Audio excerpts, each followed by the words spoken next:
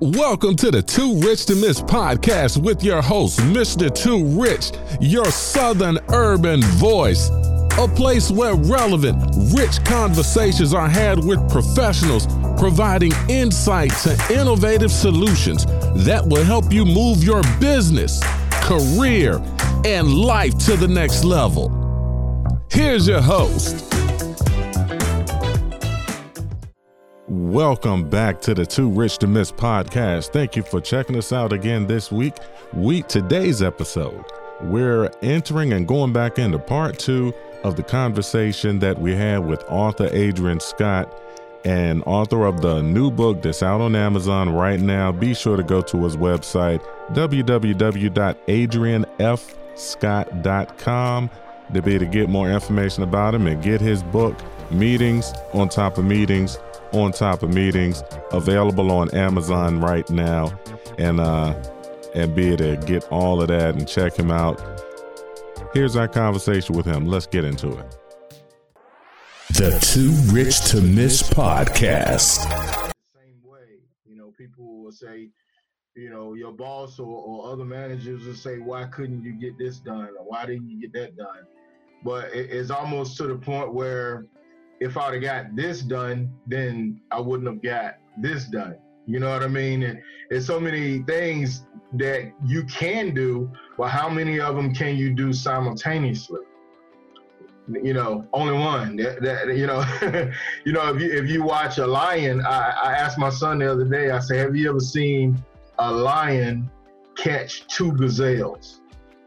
He said, yeah. I said, yeah. I said, at the same time? No, not at the same time. You know what I mean? You only going to bite, you only got one mouth. So you're only going to bite into one of them at a time. And guess what's going to happen to the other one? He getting away. He's going to get away. He's going to go. You're not going to get that one and the one that you got in your mouth at the exact same time. You know what I mean? Because now he is afraid. He ain't going to sit there and wait for you to finish eating that one and then say, eat me too. No. You know what I mean? It doesn't happen. But, our focus as managers and as people in general, not just managers, just people in general, we tend to think that so many things can get done simultaneously. One, without the proper training and without the resources or without the network that it takes to get it done. You need people. You need well-trained people in order to get every little bit of thing done, And, that's what I focus on the most, is putting people in the right places to make sure that they're well-trained, to make sure that they can handle their job duties without as many distractions as I would have. So basically, Everything that I'm responsible for, I want someone in charge of each one of those tasks. You know what I mean? It's going to eat up a lot of your productivity hours, but at the same time, you're going to run more efficiently. And if you run more efficiently, eventually you'll be able to get it done in a shorter period of time, or you'll be able to add more tasks on top of what you're already doing, just because now that you got some of those things on automatic. Right. You see what I'm saying? True. Now, that's the part that I kind of wanted to get to before, the wonderful world of technical difficulties let's talk about for a sec, because one thing that's important, the bottom line. The bottom line, as I like to say, is always the bottom line. And what you just said is something that I think people definitely need to hear, especially when we're talking about new managers, and when I say new managers, I'm talking about from the standpoint of the people that are in this pandemic that pivoted, and as opposed to them going out of business, their business quintupled. You know what I'm saying? We're talking about the people who, were only had 1 or 2 people, and now it's like, my God, I got 30 people, So for those type of people that are like, well, I just hired all these people, why should I go through all this other stuff that you're talking about and how much is it going to really affect my bottom line monetarily. So from a percentage standpoint, and I don't have the numbers in front of me, and I'm not going to leave off the screen because it might mess up. Oh no, I think we're good now. So, I think we're good now. Yeah, but from a percentage standpoint, talk to the part of that you're aware of anyway, how much it actually puts more money in the company's pocket when they do take the time to bring somebody in like you to be able to get everybody on a cultural page and and be able to get everybody with the right thought process and feeling good about the job and being trained properly and and the efficiencies and getting more done and speak to the point of to the person that's like, man, I'm spending all this money in payroll. Why I need to go through all that shit?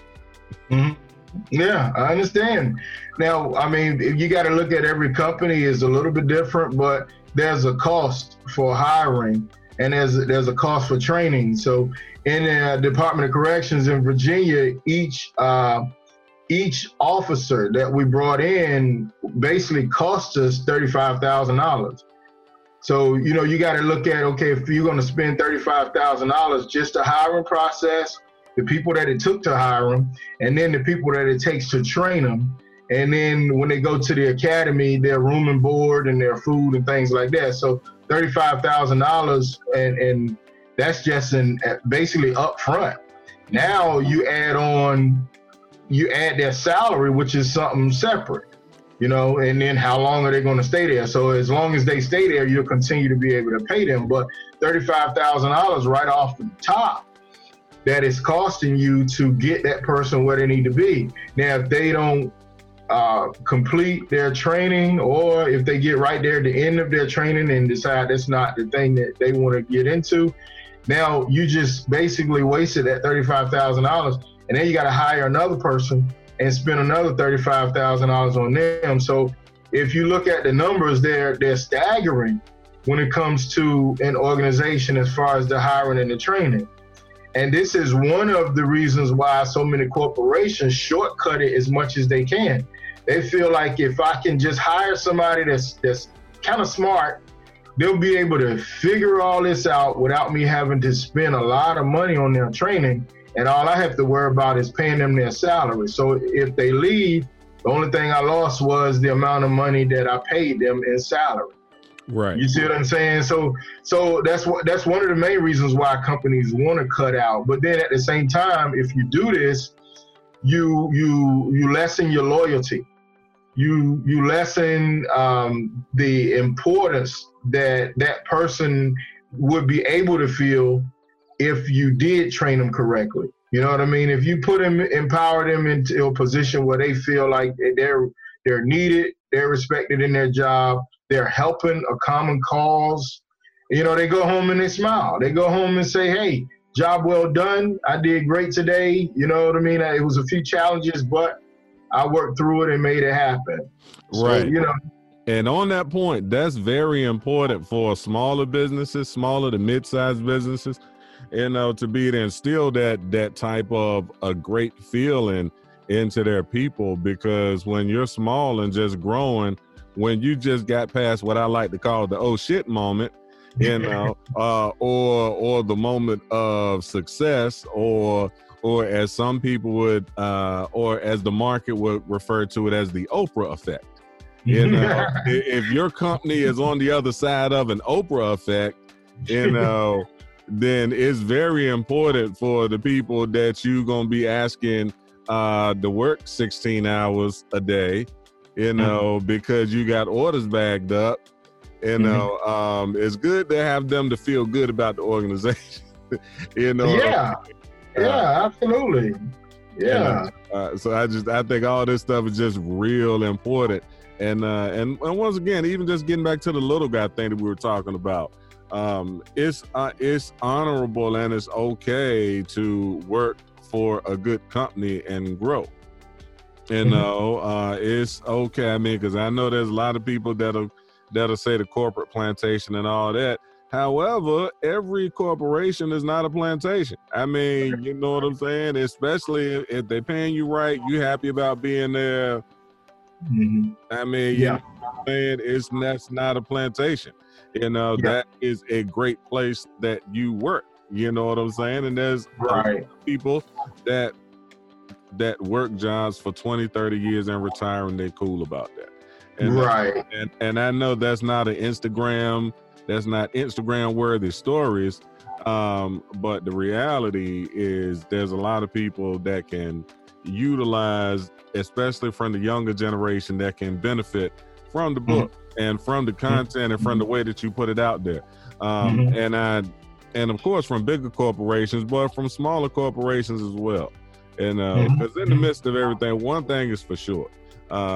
It's always going to be some people that are falling apart, but there's always going to be some other people who are going to find a way to make lemonade out of whatever lemons they're given. Right.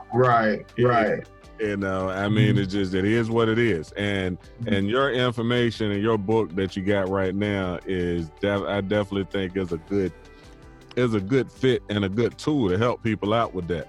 What would you say what would you think is the most difficult part about putting this book together? How long did it take actually in the midst of that too?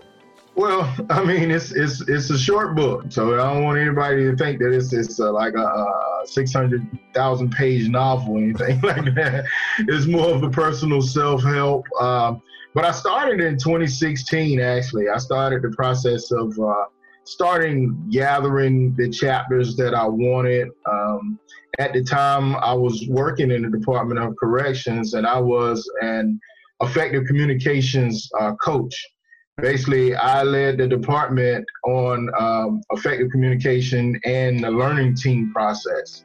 You know, the department was going toward having a learning environment, and they wanted everybody to be a part of a weekly meeting. You know, whether you're an officer, whether you're, in the custodial, I mean, no matter what type of job you're in, maintenance, HR, everybody was put on a team to where they had to meet with their team once a week. And my job was to coordinate all of these efforts. So basically, I had to attend a lot of meetings because I had to train my subject matter specialists so they can actually facilitate every one of these meetings. You know what I mean? So in that setting, it was over 1,000 employees. So I had over, I guess about 200 or so learning teams. You know what I mean? I spaced out all over the place. So it was so many different learning teams that I had to have a facilitator for each one. And some of them I would step in and facilitate too, but I would train the coaches and the facilitators for that. So, during that time, that's all that was on my mind. My job encompassed meetings. So that's, so during that time I was overwhelmed with the word meeting. So I decided to start that process of writing the book, and I came up with my cover, and I put my cover on my bulletin board inside of my office, and everybody would come in and say, "Hey, what's that?" I said, "It's a book that I'm working on." You know what I mean? And they would just fall out laughing because they know that my job, dealt with meetings on top of meetings on top of meetings. Right. So, how to make them effective was basically my focus. So, it took me a while to just, gather my thoughts on it. I would dabble in it. It was nothing I was working like wholeheartedly in. I just dabbled in it a little bit, trying to, structure out. And during the midst of it, I started writing several other books that they're not, published now, but I'm looking to have some published before the end of this year, another one at least before the end of this year. So, but when you start those wheels to turning and start trying to organize, you'll be amazed at how much you can actually, put together. But I wanted to go back to and touch on the thing that you was just talking about as far as the the average person, you know, on a job, you know, just feeling fulfilled about their job. You know, I think the biggest deterrent from all of that is our distraction from all of the showpieces that we see on the internet. That online space is very, very dangerous, you know? True. And it makes everybody think that they're going to be a billionaire, and they lose focus of the task at hand that could actually, you know, eventually get them to where they want to go. But at the same time, how do we realign a person's thoughts and get them to focus on the good that they have? You know, being, you know, feeling blessed about what you have and not totally just going out dreaming over what somebody else has. You know what I mean? And internet and, you know, social media has created, you know, such an environment that we do more, you know, thinking about why we can't have what somebody else has, as opposed to being thankful for what we do have, you know. And that, you know, it's overwhelming, the amount of stuff that we see. And it causes, you know, it causes people that have a regular job to just be turned off by a lot of it, you know? Yep. All we see, you know, especially if you look on internet and look on YouTube a lot, the first thing you're going to see is, I can teach you how to be a billionaire in 1 week. Right. Okay? Yeah, right. Right, yeah. Yeah. And it's and all you have to do is buy this, you know, this one link. Click on this one link, and it'll take you 10 minutes a day. If you do these 10 things, 10 minutes a day, then you'll be a billionaire by next week. Oh, yeah, so that's how you do it. yeah. Buy my course or all that. You know, all you got to do is become a part of my academy. If you become a part of my academy, you know, you're going to learn this, and this. And although I can't guarantee you'll be successful, I have this student, that student, that student, that student. Yeah. They're all successful. Yeah. And by the way, because this and this and this is happening, you should definitely enroll in my school. You know? And then you might have one person endorse and say, well, I went to the Too Rich to Miss Academy, and now I am very, very wealthy. Right. I like to thank Richard and his team for making me the richest man in the world. Appreciate it, Rick. Exactly. Right. Yeah. And all I did was I went to somebody else's YouTube channel, ripped off all of their content, put it in my own PowerPoint slides, put my logo on it, and said, boom, there you go. Yeah.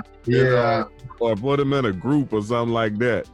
You know, which gets to be one of the reasons why, you know, as I thought about the podcast and Too Rich to Miss, I said, I'm going to do something. I, want to go down a different road, you know, and actually start talking about real people doing real things, you know, because there's a lot of grifters out there too. You know, I mean, and these grifters, they oh my God, they killed. They drive me. But, you know, and then I look at some of the people that get dragged on the internet and some of the people they talk about. For example, I give you to give one example of somebody that I hear get dragged a lot. Roland Martin, right? From Roland Martin Unfiltered. Okay. And he got his own. He was on TV.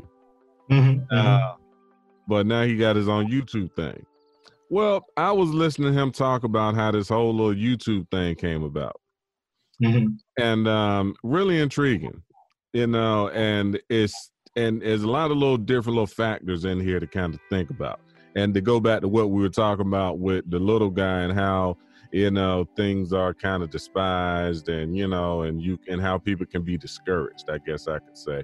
You know, by thinking what they have is not enough, right?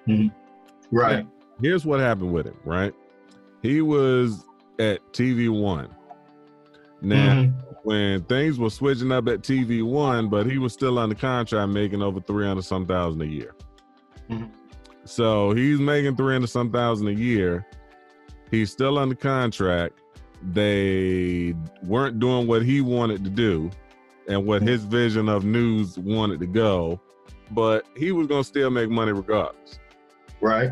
He decided to walk away from the contract when it was time to renew. Mm-hmm. He walked away from the 300, started his own thing, right? Mm-hmm. Now, in the midst of all of that, fast forward to where he is now, obviously it worked. Over 14 million streams per month later, and over $700 and some thousand in revenue. Company valued at about, he said his company's valued at like 7.5 million. There's online show with all of the views and all of that. So long story short, he took and looked at and always took hold of the value that he had. You know what I'm saying? And he kept investing in himself. Right. You know what I'm saying? Because he was saying that he couldn't have walked away from the $300,000 gig if he wouldn't have been investing in himself and taking care of his business. And he wouldn't have been able to be where he is if he hadn't have been real frugal. With on the way up. Spend his money wisely. Exactly, which is what a lot of people fall apart and miss. As they think just because they have a quote unquote job that they can't still end up in a wealthy place. When actually ending up in a wealthy place is just a set of some basic systemic steps that you go through in your life, you know what I'm saying, and try not to marry the wrong person and all this other type of stuff. Had too many kids out of wedlock, and you know what I'm saying. Don't do all of the bad things, the wrong things. And even if you do mess up along the way, there's still recovery. But but at the end of the day, I guess my point and more to saying all that is while everybody's sitting there talking all that nonsense, and while everybody talking shit about him, call him what you may. This man currently has a show that's getting more views than the regular goddamn news. Right. I mean, real talk, when you start to, and I hadn't pulled him up on Social Blade, but, he comes on at 6 o'clock and then he rebroadcast. So I mean, hey, your CPM or your cost per thousand, his cost per thousand is through the ceiling. I mean, just the average, you can run from $8 on the low end to over $25 to over $50 or $100 click per thousand. And you get that into the millions, then oh god, you got people paying you serious money just to be mentioned. So I said all that to say, I think there's a lot of people that if they would adjust their thought process, especially mid-level management, because once you get to a certain level of management, if your connections aren't strong and your education ain't strong, you're gonna hit a ceiling. From a managerial standpoint, you're gonna have to increase your education or increase who you cool with. One or the other, if not both. Probably a combination of the two. Right. Probably a combination of the two. That's a fact. But the thing that we do that I want to be putting out here, especially with stuff like with episodes like this, with people like you, like some real people doing real things. You don't fall at you're not a grifter. You know what I'm saying? You got a real MBA from a real university. You know what I'm saying? You went to school for real. You know what I mean? You didn't fake it. You don't, you ain't got a paper trail that seemingly leads to nowhere. But you say, well, you know what? Yeah, I did. Just because they didn't say it don't mean I didn't. Right. You know what I'm saying? And you're not, you didn't just memorize a few good scripts and come out and say, well, hey, this is how it goes. There's this and this and this and this and this. Right. And this. I wrote a lot of essays, bro. I mean, I know, right? A lot of essays to get it. Yeah. And it cost me a lot of money. Yes, Lord. Yes, Lord. Yes, Lord. Yes, Lord. A lot of money to get it, man. But at the same time, I believe that I believe it's well worth it. Everything that I've done in the past, I think it leads you to, where you are now. So, in my life, man, I've always used a lot of excuses, and that's one thing that a lot of people don't want to admit in their own life is that I use a lot of excuses. I said, well, if I had this, then I can get that.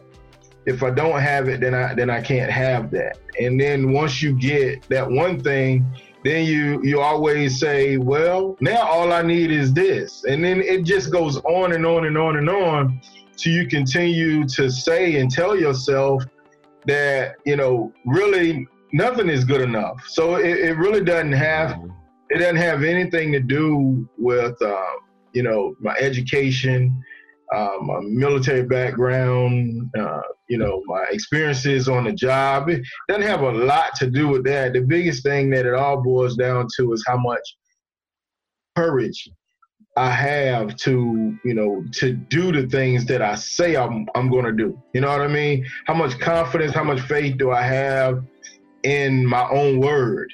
Because so many years, man, I would say, man, I can't do that unless I get me a better website. Man, I can't do that until I buy me a new computer. Man, I can't do that until, you know what I mean? We told ourselves so many times that we can't do, until at one point I was like, why am I just shaking myself up over this? You know what I mean? I'm just telling myself I can't do something until I get, you know what I mean? And it slows you down. So, to get people proud of their own job and having them fulfilled, those are the type of stories we need to tell. You know what I mean? Not the stories where, if you get this course, then you're going to do this. And if you go back and get your master's, you get your MBA, you're going to, be put into this category. Man, stop it. You know what I mean? It's all in your mind. It's all in your drive, all in your desire. We talked the last time on, how many people that were, incarcerated, locked in the prisons and all. And then they had a plan, they had a story, they had an idea. And then when they came out, they went wholeheartedly toward that. You know what I mean? And they didn't have any fear because they've already put it in their mind that this was it. This was possible. It was not just possible. It was done. It was a done deal to them. This is it. This is going to happen. I'm gonna live or die trying to live this dream that I've actually portrayed or present to myself. So I mean, in the bottom line, what we need to do is make sure we show people and talk to people about focusing on what they have. Taking what you have, take your God-given talent and use it for the good. Use it for the better good. Don't use it to manipulate or persuade others into doing what you want to do, because we talked about this before too, Rich. When you take away things from another person and you get them to do what you want them to do because it's going to help your agenda, then that is a form of workplace bullying. You know what I mean? We all knew bullies as we was growing up, but we didn't know that bullies was going to continue to be present in our life the entire time. When I started working for the company that I work for now, I was amazed at the workplace bullying that goes along. I tell myself all the time, I said, wait a minute. Now, I've worked on death row. I've worked in population. I've worked in segregation. I worked with some of the baddest people on the planet. I was a Marine. I've been to Saudi Arabia, been to war. I got bomb, Scud missile attack. I've been to a lot of places. And for me to come back and be bullied by a Walmart manager was just overwhelming to me, Rich. You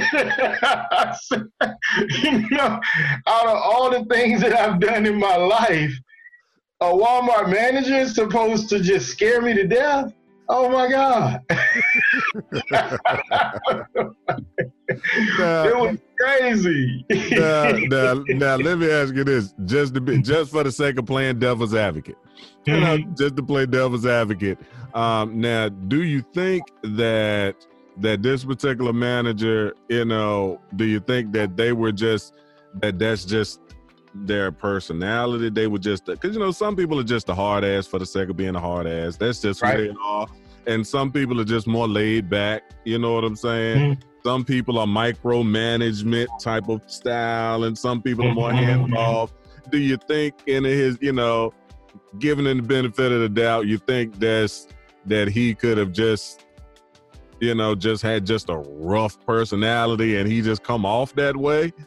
No. No.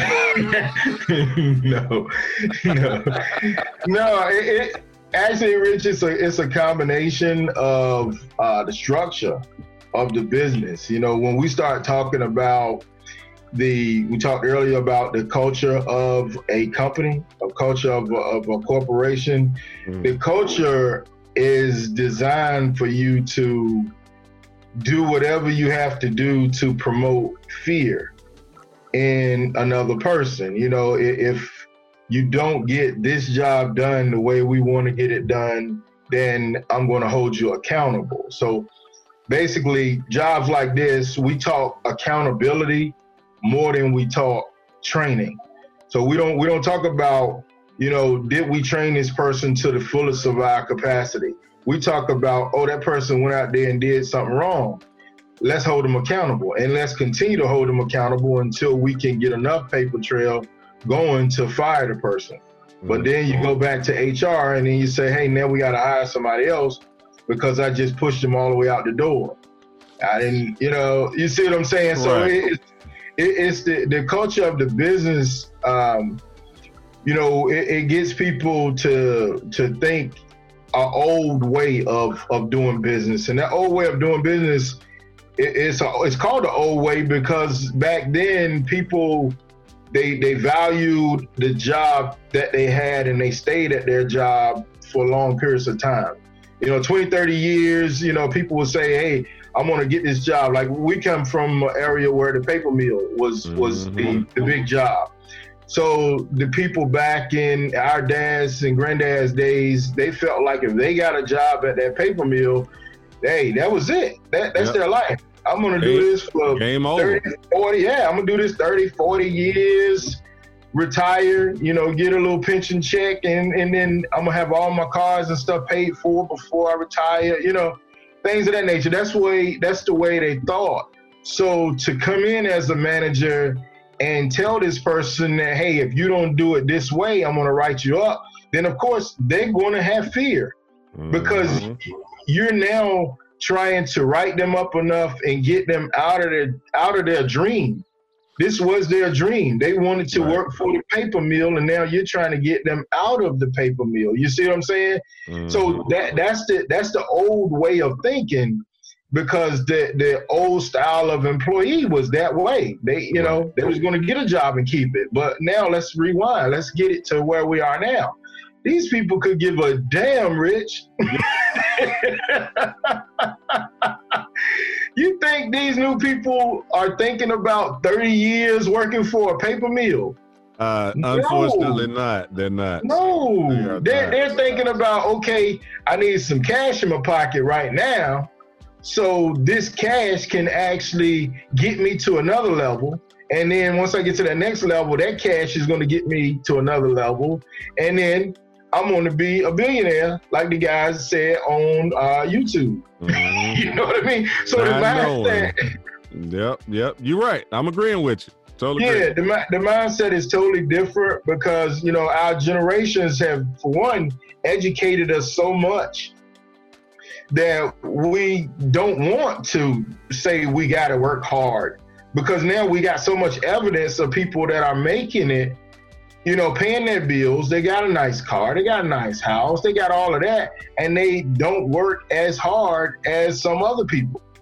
You know what I mean? So it's like when a person, talks about their career, they're like, why not me? Why can't I find that job that's going to pay me a good salary and I don't work as hard, especially physically, or be as stressed mentally because I have a person over top of me saying, this is wrong. And because it's wrong, I'm going to continue to write you up. I'm going to write you up. You know what I mean?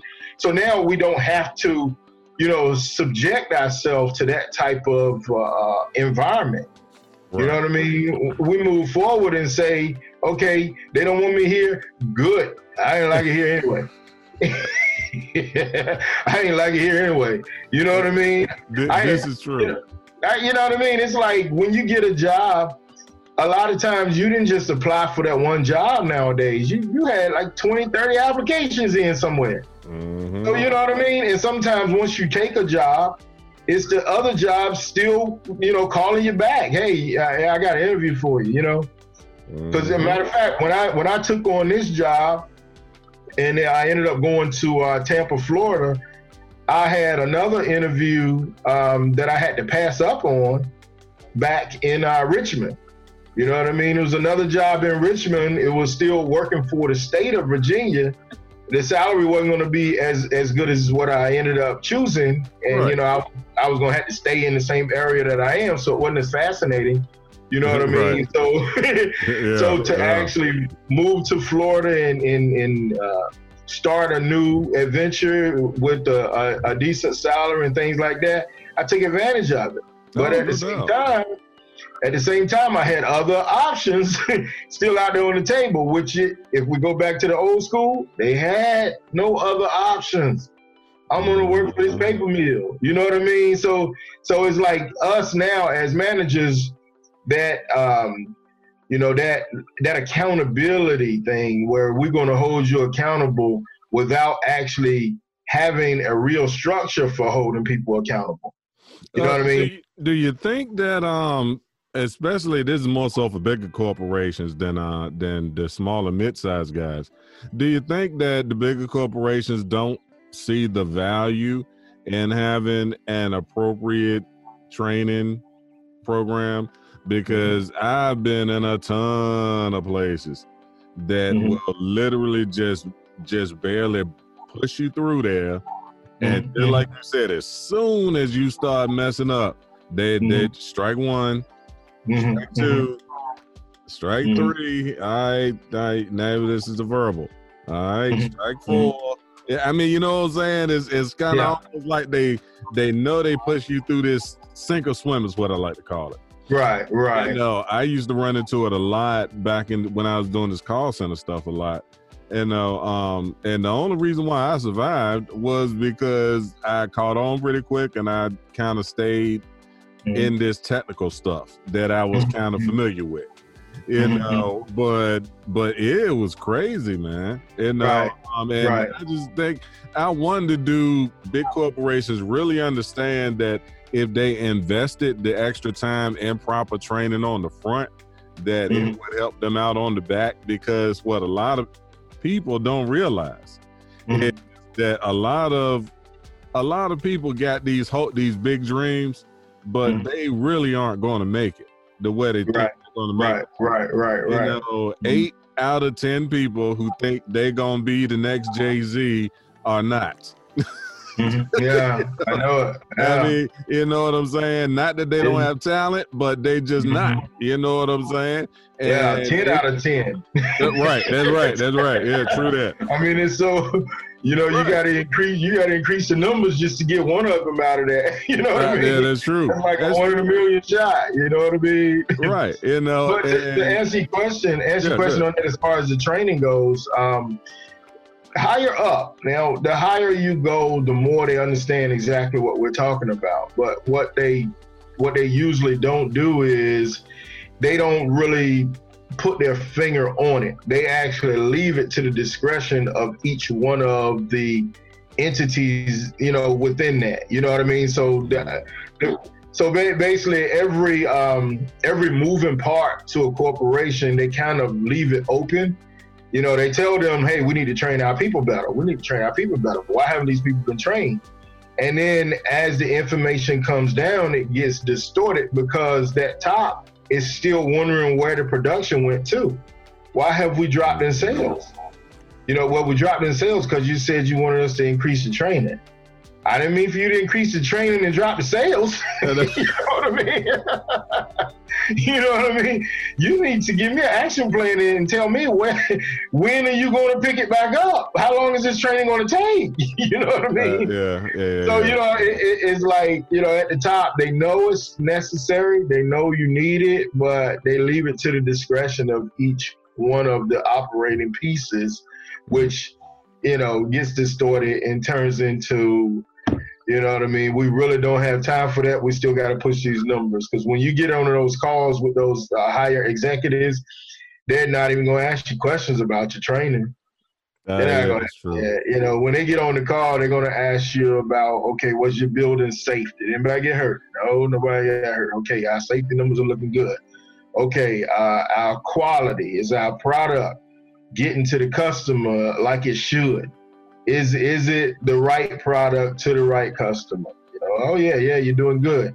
Okay, well, why aren't we pushing out more product so we can earn more money? You know, if you're on point with your safety, you're on point with your quality, now I need you to be faster at what you do so we can take in more and put more product on the shelves.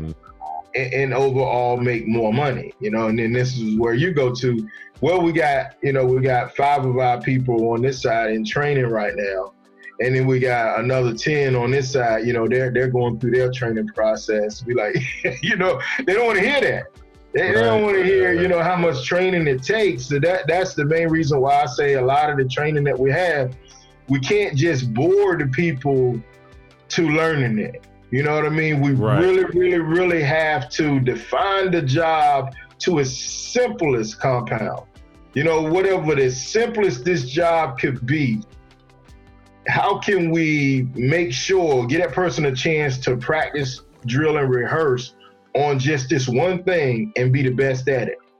You know what I mean? Yeah. You like, you know, if you look at companies that succeeded in franchises and things like that, you know, like McDonald's, for instance, you know, they said we're going to take a simple process and we're going to be able to put it out there. We're going to be able to train our people to do it. And it's going to be so simple that we can hire a bunch of teenagers to do it. You know what I mean? We can train those teenagers to do this one simple job. You know what I mean? Hey, I want you to be on fries all day today. You know how to do fries, right? Yeah, I've been trained how to do fries. Okay, I want you to do that all day. You know what I mean? The simplest of processes broken down to where you can train a person in a faster way, but don't overwhelm them with too many tasks. See what I'm saying? Most of the jobs now, it's so many tasks because they got so many things that they need done.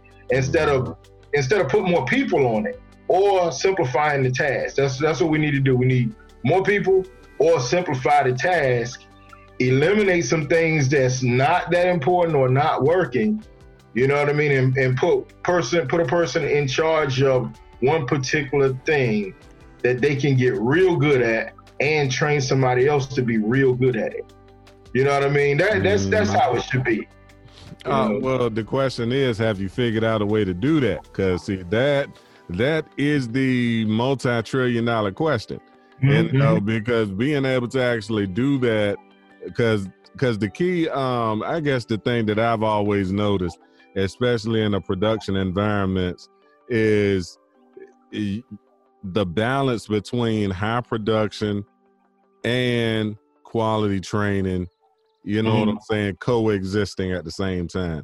Because it's just like you said, you know, if you're trying to train people at the highest level, you know, your production numbers kind of start to dip, and then to get the production numbers back up, the extra training that you were doing starts to dip because you got to get them out there to push the numbers up. And you know what I'm saying? So I guess, have you figured out how to balance the two? Yeah, absolutely. Actually, I think the key to it is integration. Some of the most simplest things that you can do, it needs to be in one source. You have to put it all together, like your software, your technological, part of your business has to be fine-tuned to where you don't have a lot of little things that you have to do. All of those little things can actually be done by one software-driven program. You know what I mean? You can fine-tune a whole lot of small things instead of saying, okay, I need you to do this, and this. And it's all over the place. It's all in different places. You know what I mean? I have to go to this software in order to do that. And then I need to go to another screen in order to do this. And for me to check this, I need to go to this screen, So it's so many, you know what I mean? It's so many processes not combined. So, right. To my point, what I do is I come in and I look at what can be integrated. What can we put together? Is there something, does HR have a software and does production have another software? Why can't I put HR and a production software together so that when a person clocks in, their time and their production is already added up? Right. You know what I mean? Instead of you having your manager at the end of the day having to go to the HR software to see what time a person clocked in, what time they took lunch, what time they clocked out, I got to go to that. Once I get that information, then I got to go to another part and see what their production was. And then I take that information and I put it all together and put it into another whole spreadsheet. Yep. Why can't, you know what I mean? Yep. Why can't I just hit run? Right, exactly. You know what I mean? You know what I mean? If I wanted to see the production of an entire team, I should be able to just put that entire team in, hit production, and my job is done when it comes to that task. Exactly. Now I can focus on how to make other things better within my job.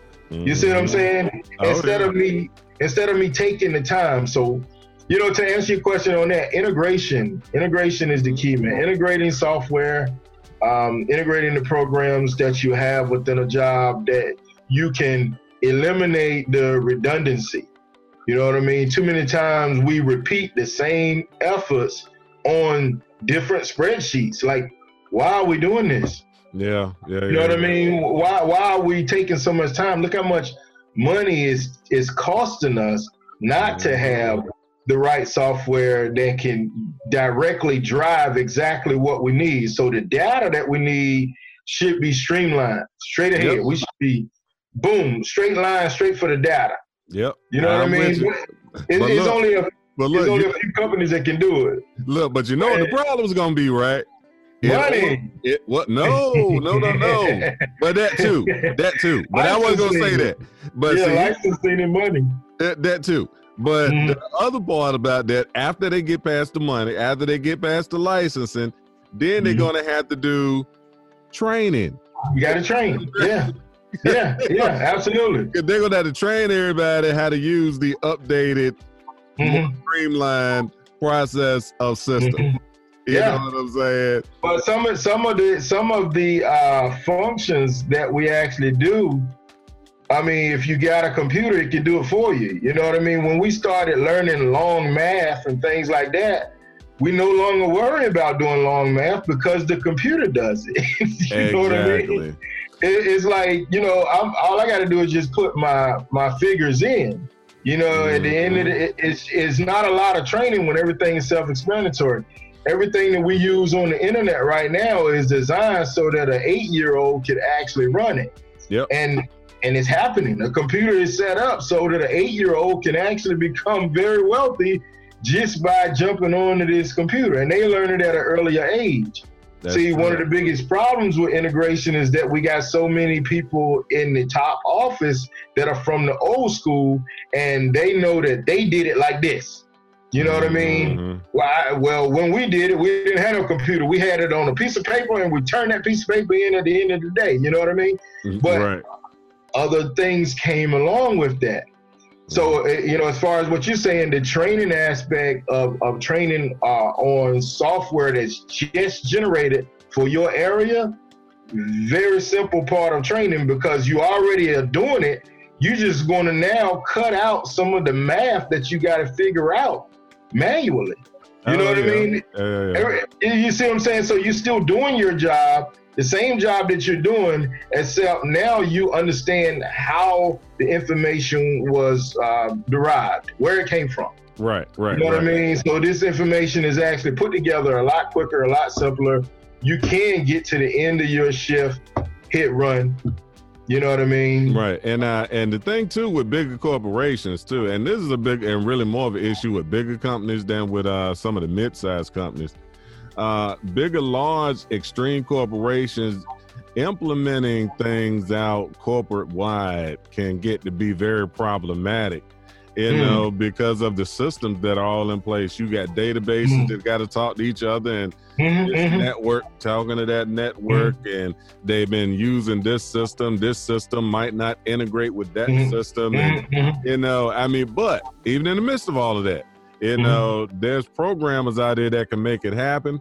I think it really gets back to what you were talking about. It's the people at the boardroom that's a part of the old guard that really just don't want to hear all that. They don't, because they did it a long time ago in a different way. You know what I mean? And they still got it in their mind. If I could work as hard as I did to make it happen, then you guys can too. But at the same time, they were doing it in an era where they knew they was going to stay at this job for 30 years. You know what I mean? Goes back to what we just talked about. Oh, no doubt about it. No doubt about it. You're hiring their managers now that if you're teaching, like 500 different processes for them to have to do, the first thing they're thinking of, man, I should have took that job at Amazon, man. You know what I mean? Matter of fact, they still calling me. You know what I mean? It's like, you know what I mean? If you're going to, now, like I said, years ago, when you didn't want to travel, you didn't want to go anywhere other than your city where you live, then, learning all of this wouldn't have been a problem, because, hey, this is your dream job right here. You know what I mean? This is what I wanted. This is how I'm going to support my family. I ain't going nowhere. You know what I mean? I work with people at the shipyard, man. 13 years I worked there, Newport News Shipbuilding. Yeah. And in 2000, I decided I was going to leave, and they looked at me like, what? You going to leave this? And I'm like, yeah. You know what I mean? Yep. You know what I mean? That old mindset, you know what I mean? No matter what it is, that old mindset, they feel like, just because I did it back in the days, these people going to want to do it too, but it's not so. They don't want to do it. They don't want to learn all of those steps. You know what I mean? This is true. Especially when they've been trained and they've been programmed to do things on the quickest way possible. When we need information and we want that information to basically be fine-tuned to what we're really looking for, we can do a Google search. I mean, back in the days, you couldn't do a Google search. Wasn't no such thing as Google. Wasn't no such thing as the internet. You see what I'm saying? And look, at when it first came out, it was slow as hell. It was, and it threw you out so much. I mean, the analytics wasn't even there. So the search engine optimization, it wasn't there with keywords. You know what I mean? So if you, look, Yahoo and Netscape back then was not killing it. Yeah, no, and most of your company's software doesn't have any ability to search words the way that Google does. But now that you have Google, let's use it. You know what I mean? Companies should be willing to say, I want to tie in with Google. I see what they've done with keywords for my people to really find what they want to search to get their job done faster. so I can get them on another project. If you can get me through this job faster, I don't mind going to another project. But if I got to spend hours on getting this one thing done, then don't give me another project, bro. I might be here all night. You know what I mean? Don't give me another project, you know? So that's one of the things, you know, the software and the technologies that we have, most companies aren't using it. And a lot of times it goes down to the paying for it, getting the license to keep it. Yep. I mean, and once again, I do think that there's a lot of people that just don't want to spend it. You know, because it's like, shoot, there's a ton of programmers that's out here right now building apps that's doing whatever is necessary. You know, I mean, the technology is available. You know, it's just the point of, just like you said, it's the fact that they don't want to implement. And, right. And see, that's what one of my goals is to show them that you really need this because it's costing you. You know, I have to put that direct correlation between how many people leave the job because they're not satisfied into, you know, how much money you spend on, you know, on hiring new people. But what if you made the job more fulfilling? You made the job a lot easier to do so you can get them to the next level, next task. If you make more money, you can actually pay them more money. You see what I'm saying? So, you know, what's the bottom line is, how do we, you know, get the companies to see that they need to integrate systems? They need to put it all together so that you can make the job easier, because it's going to have a direct correlation with your retention. Exactly. You know what I mean? So people, they don't see it like, a lot of people, they don't want to see it like that because they thinking all they see is the amount of money that they got to spend. But what's the value? You know what I mean? What is it worth? What is it worth for you to continue to lose? What is it worth for you to, you know, continue to hire? Like I said, even on the officers in the prison system, $35,000 just hiring this new person. That's then you got, and that person quit, you know, after a week or so. They realize they don't even want to do this. Now you're spending $35,000 again to get somebody else. The starting process all over. Yeah, you're starting the process over and over and over and over, instead of working on how can I make this job simple enough so a person can do it and want to get more out of the job. How do I get them to say, I can do this job, and now I also want to do this one, and I also want to go here, and I also want to go there? They get more committed when they go up.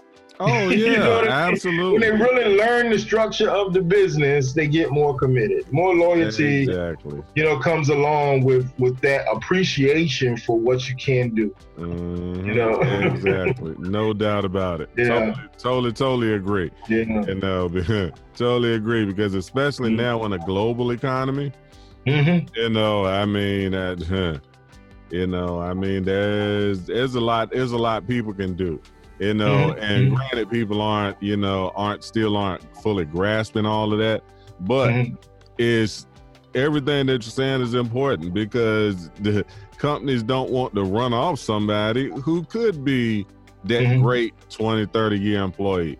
Yeah, you know, because some people might go into the company not wanting to stay there, but if the environment is conducive, you know what I'm saying? And all those things that you talked about are falling into place while they're trying to pursue something that they don't know is going to not come to fruition. They're going to wake up one day and be like, you know what? This job I've been at for the past 7 years, they've been all right. Let me see what I can really do over here. You know what I mean? Because they've been comfortable and they've been, you know, all the things that you've been talking about. When they realize that dream ain't gonna happen, you know what I'm saying? They don't have to get into a moment of being like, "Oh man, well I'm just at this all fucked up." Get out there and see what I can get me something real going on. And then you gotta also look at it as sometimes is not. You know what you got to get companies to see is they're not just looking at, okay, it's only the sign of the times. It's only the generation. You got to also see if there's other companies that's doing the same thing that you're doing and retaining their employees a lot better. You know, like let's put it in the supply chain perspective. You know, Walmart retention is not great. Amazon got a little bit better retention, but what is it? Dollar General? Dollar General is like one of the top companies right now when it comes to their supply chain. Oh, really? So, yeah, it is. Nobody leaves. Nobody, you know, you get in on the Dollar General side of the supply chain, you're there. Oh, You're there okay. forever. You don't want to leave. You know what I mean? Oh, wow. And that's just something that, you know, companies need to look at. Okay, is it just me, or is it somebody else doing better than, you know, being able to retain their employees? And you got to look at it like that, you know. And the same thing when I was working in the prison, I wanted them to actually dig deeper and tell me, okay, if we're losing this amount of people all the time, and it's an ongoing thing. We've been hiring for years. People been leaving for years. The numbers just go from, 30% turnover to 40% turnover and back down to 25%, then back up to 40%. You know what I mean? Turnover has just been there forever. Okay, is there another company that's in the same type of job, the same type of business, the same industry that's doing better? You know what I mean? So is it the industry or do we need to follow somebody else within that industry that's doing it a lot better? Now, if it is the industry, then we got to change the format of the job function. You know what I mean? Right. The job function may need to change. But if it's another company that's doing it well, then we need to find out what programs they have in place to actually make it. You know what I mean? So research and development is also what I try to do with companies, is try to get them to see, you know, are they alone in this, or is there another company in that industry that's actually doing better? How do we, you know, copy some of the things that they're doing well? You don't need to keep beating yourself over the head. You know, evidence-based practices are evidence-based practices. Right. You know what I mean? You know what I mean? If it's evident that this works, then why are you going against it? If it works, let's use it. You know what I mean? If it doesn't work, let's get rid of it. Right. You know what I mean? Right. And this ain't and that ain't no shade to no company. It's just what it is. It is what it is, man. Something we're doing that other companies are not doing. You know what I mean? And it goes even within Walmart. They have so many different supply chains, so many warehouses and all. You got to compare yourself even with the other ones. You know what I mean? It may be a leadership difference. It may be something that leader is doing. And it may be a geographic, it may be the area. You know what I mean? The type of, how many other jobs are in that area? You know, that people can say, hey, this is too tough for me. I just go across the street. It's another job. You know, and that's one of the reasons why you take big companies. One of the reasons why they put mega buildings in areas where there's nobody there. Because you see what I'm saying? For one, you got a multitude of different talents in that area that have nowhere else to go. Yep. See what I'm saying? You check out where they build a prison at. They always build a prison in a town that doesn't have another large corporation that can pull. You see what I'm saying? Mm-hmm. Same thing if you look at Walmart supply chains. They always stay within probably 50 to 60 up to 100 miles away from a major city. They want people to be able, they want that local. You know what I mean? Right. Like where I was in Brooksville. The area where my warehouse was in Florida was Brooksville, Florida. Okay. Now, which was about maybe an hour from Tampa. Now, I lived 30 minutes from Tampa. I was in Wesley Chapel, which I could get on the highway and be right in Tampa in 25, 30 minutes. Or I could be at my job 25, 30 minutes up the other way. Right. You see what I'm saying? In the middle.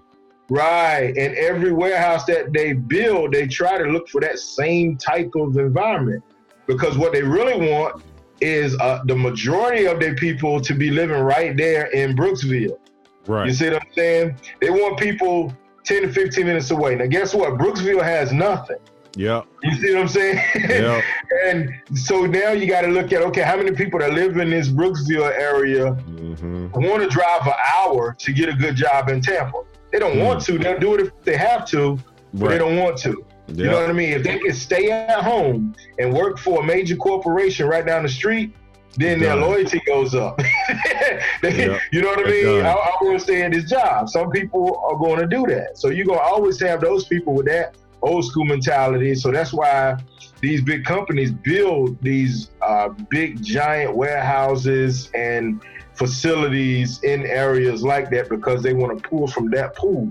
They don't want to compete. They don't want to compete in Tampa where you got, multi-billion-dollar companies right there. Yeah, you see what I'm saying? You got so many other companies. People will be jumping ship all the time as soon as they feel like this ain't a good fit for me. Hey, man, I don't like this job. I'm gone. They'll leave the next day. But if you way out an hour or so away, some people going to stick around just because it's close to them. Yeah, you know what I mean? That's true. You know what I mean? My daddy used to work for this company. I'm gonna go ahead and work for this company, man, until I retire. Exactly. I mean, so if they wasn't right down the road from the house, I sure would. Yeah. So it's strategic on the way a lot of companies really think, and and that's where a person like myself need to come in and say, okay, let's look at your strategy. Let's see what works. Let's eliminate some things that don't work, and let's integrate. Let's combine the things that you want to keep. Let's put it all together so we can build a retention machine. You know what I mean? We want to keep your staff. We want to keep that loyalty. We want to keep people rolling. You know what I mean? Right. That's right. But man, Rich, we done talked, man, for 2 hours or so. And, man, I was about to say, because I was just sitting there looking at the clock. I'm like, man, we're gonna have to bust this one up. How in the world time go by that fast, Rich? Well, man, look, you know what, man? It was the same thing, man, with it, because I was listening to them to Roland Martin talking about his story to this dude. And I was out doing the papers, and it took me a couple hours to do the papers. So by the time from my start to the finish, I was like, damn, they were talking this whole, and it was the same thing, but one thing led to another. Right. And once again, and it's information that's needed. But I'm gonna bust it up and make it 2 parts. Chop this up, and like I said, take out what you can use, what we need. Slice it up. I also wanted you to go and when you get some free time, just dig into my website. I'm getting ready to enhance that. And this week, I want to try to focus on not just creating a course for sale, which we can't put it for sale. I want to have a course for when I step into a corporation, you know what I mean, so they can actually hire me in to do. You know what I mean? I want my own private course. So when I come into organization, I'm not just coming in giving one speech. I'm coming in with a real program to train their managers. You see what I'm saying? Right. Yeah. So I'm trying to set up something that works, with some longevity to it, and not just a one hit come in and speak and leave. Right. Exactly. You see what I'm saying? So exactly. I want to try to work on that type of a course, and then if it's working out well, once we do it, I know it will, then we can actually put it online and maybe sell it like that. You know what I mean? Right. Yeah. Oh yeah. No doubt about it. No doubt about it. Yeah, we can definitely do that. But other than that, I'm gonna definitely go through, put it all together, man, and I'll shoot it over to you. I am going to with these meetings, because they're so big. Bound-wise, that's why I end up having to send you them links. And when I send you these links, just as a footnote, FYI. The Too Rich to Miss podcast.